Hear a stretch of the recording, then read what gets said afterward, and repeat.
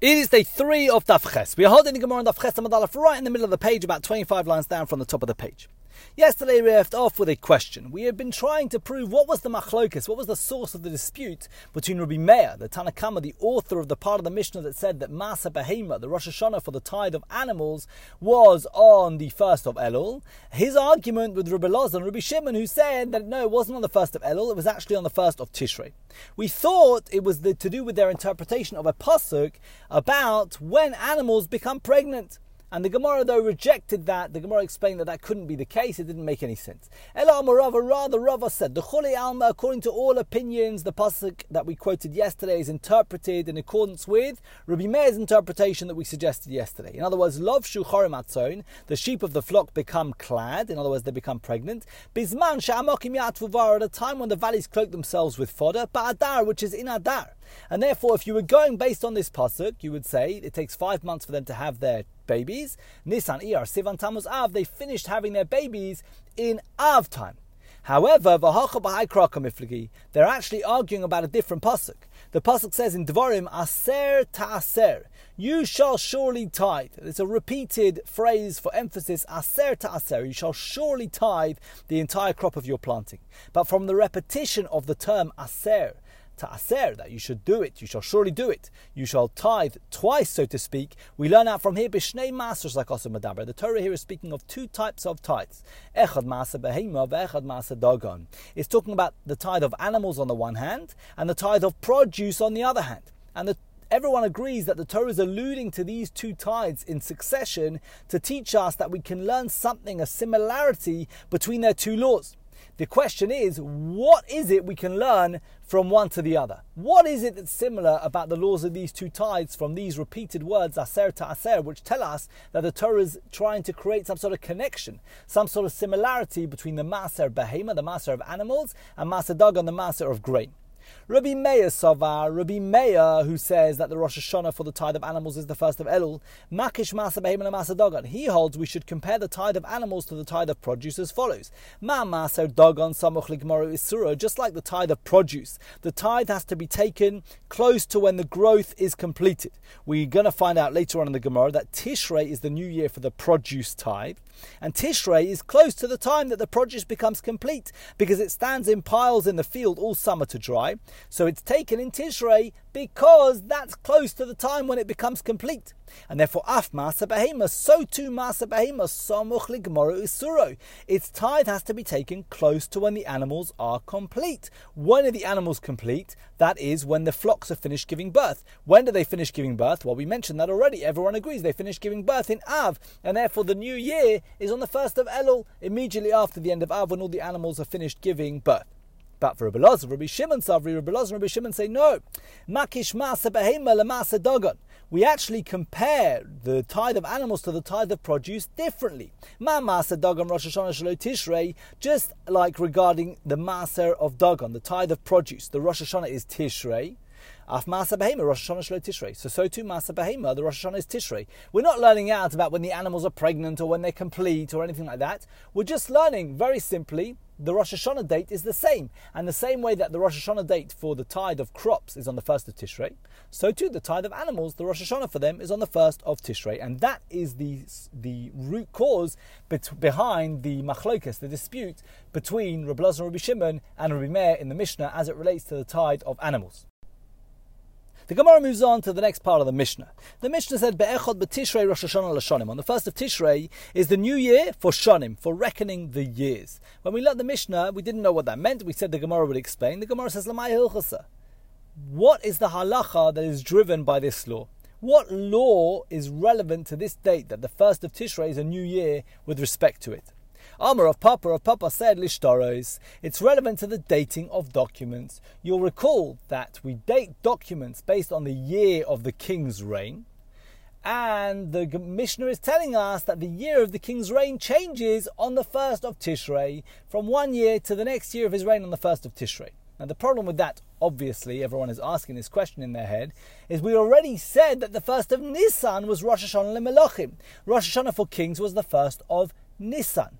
And if Rosh Hashana for kings is the 1st of Nisan, then first of all, why would the Mishnah repeat this law of the Rosh Hashana for kings under a different name, Rosh Hashana Lashonim? And second of all, why would it do so under a different date? If Rosh Hashana for kings is the 1st of Nisan, why would the Mishnah now say it's the 1st of Tishrei? So the Gemara is going to ask those questions. But first, the Gemara reminds us about why it's important to date a document and why it's important to us which year of the king's reign it's in. This now, as we learned in a Mishnah in Shavuos.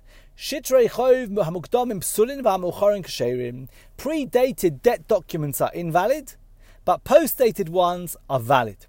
What does that mean? So when a person makes a loan to someone else, say Ruvain lends Shimon $100 in March, and then in April, Shimon, the borrower, sells his property to Yehuda. And then in May time, Shimon cannot afford to pay the money back to Ruvain.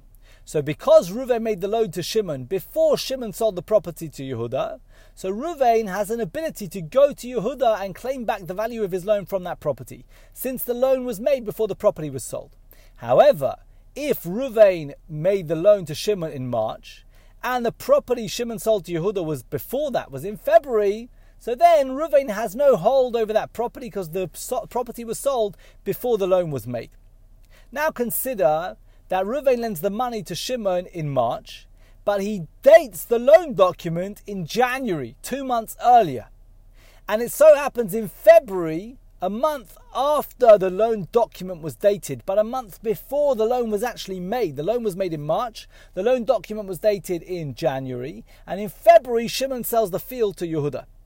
So now in May time, when Shimon cannot afford to pay the money back to Ruvain, Ruvain pulls out his shtar, his document, and even though he made the loan in March, the document is predated. It's dated in January. And therefore Ruvain says to Yehuda, when did you buy this property? And Yehuda says, I bought it in February.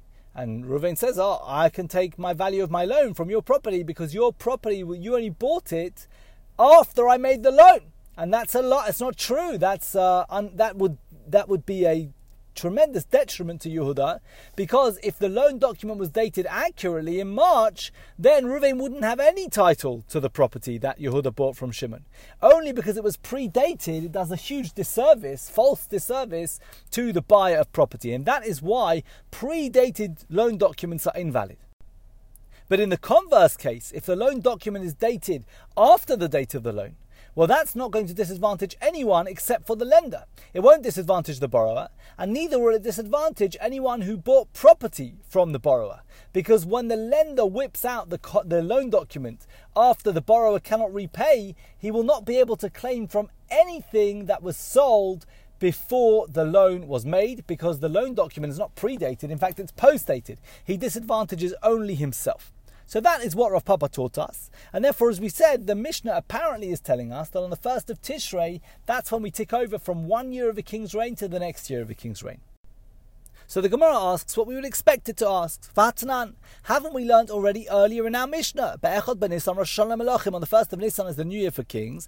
V'amrinan, and we asked, L'mai hilchasa, concerning what law is the 1st of Nisan a new year for kings? V'amar Rav Chisda, and Rav Chisda already told us this shtoris. It's relevant to the dating of documents. So not only is the Mishnah repeating itself, it's also contradicting itself. That at the first the Mishnah told us that is on the 1st of Nisan, now it's telling us it's on the 1st of Tishrei. Which is it? Does the new year of the king's reign tick over on the 1st of Nisan or the 1st of Tishrei?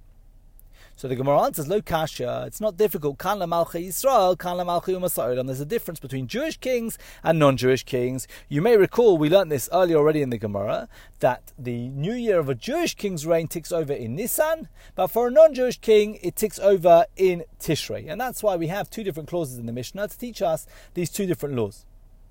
The Gemara asks, Elahad Amar Rav Chisda lo shana lamalchi Yisrael, aval lamalchi u'masa'od Tishrei maninon. The Gemara says, we learnt this already also on Daf Gimel. Rav Chisda came along to tell us that when the Mishnah says that the 1st of Nisan is the new year for kings, Rav Chisda said that is only with respect to Jewish kings. But when it comes to non-Jewish kings, and that's from Tishrei. That's what Rav Chisda told us. Rav Chisda said, looking at this clause in the Mishnah, that the new year for kings is from the 1st of Nisan, that's only Jewish kings, but non-Jewish kings is Tishrei. Rav Chisda mas nisnas lashminon. Is Rav Chisda coming to tell us that which is explicit in the Mishnah?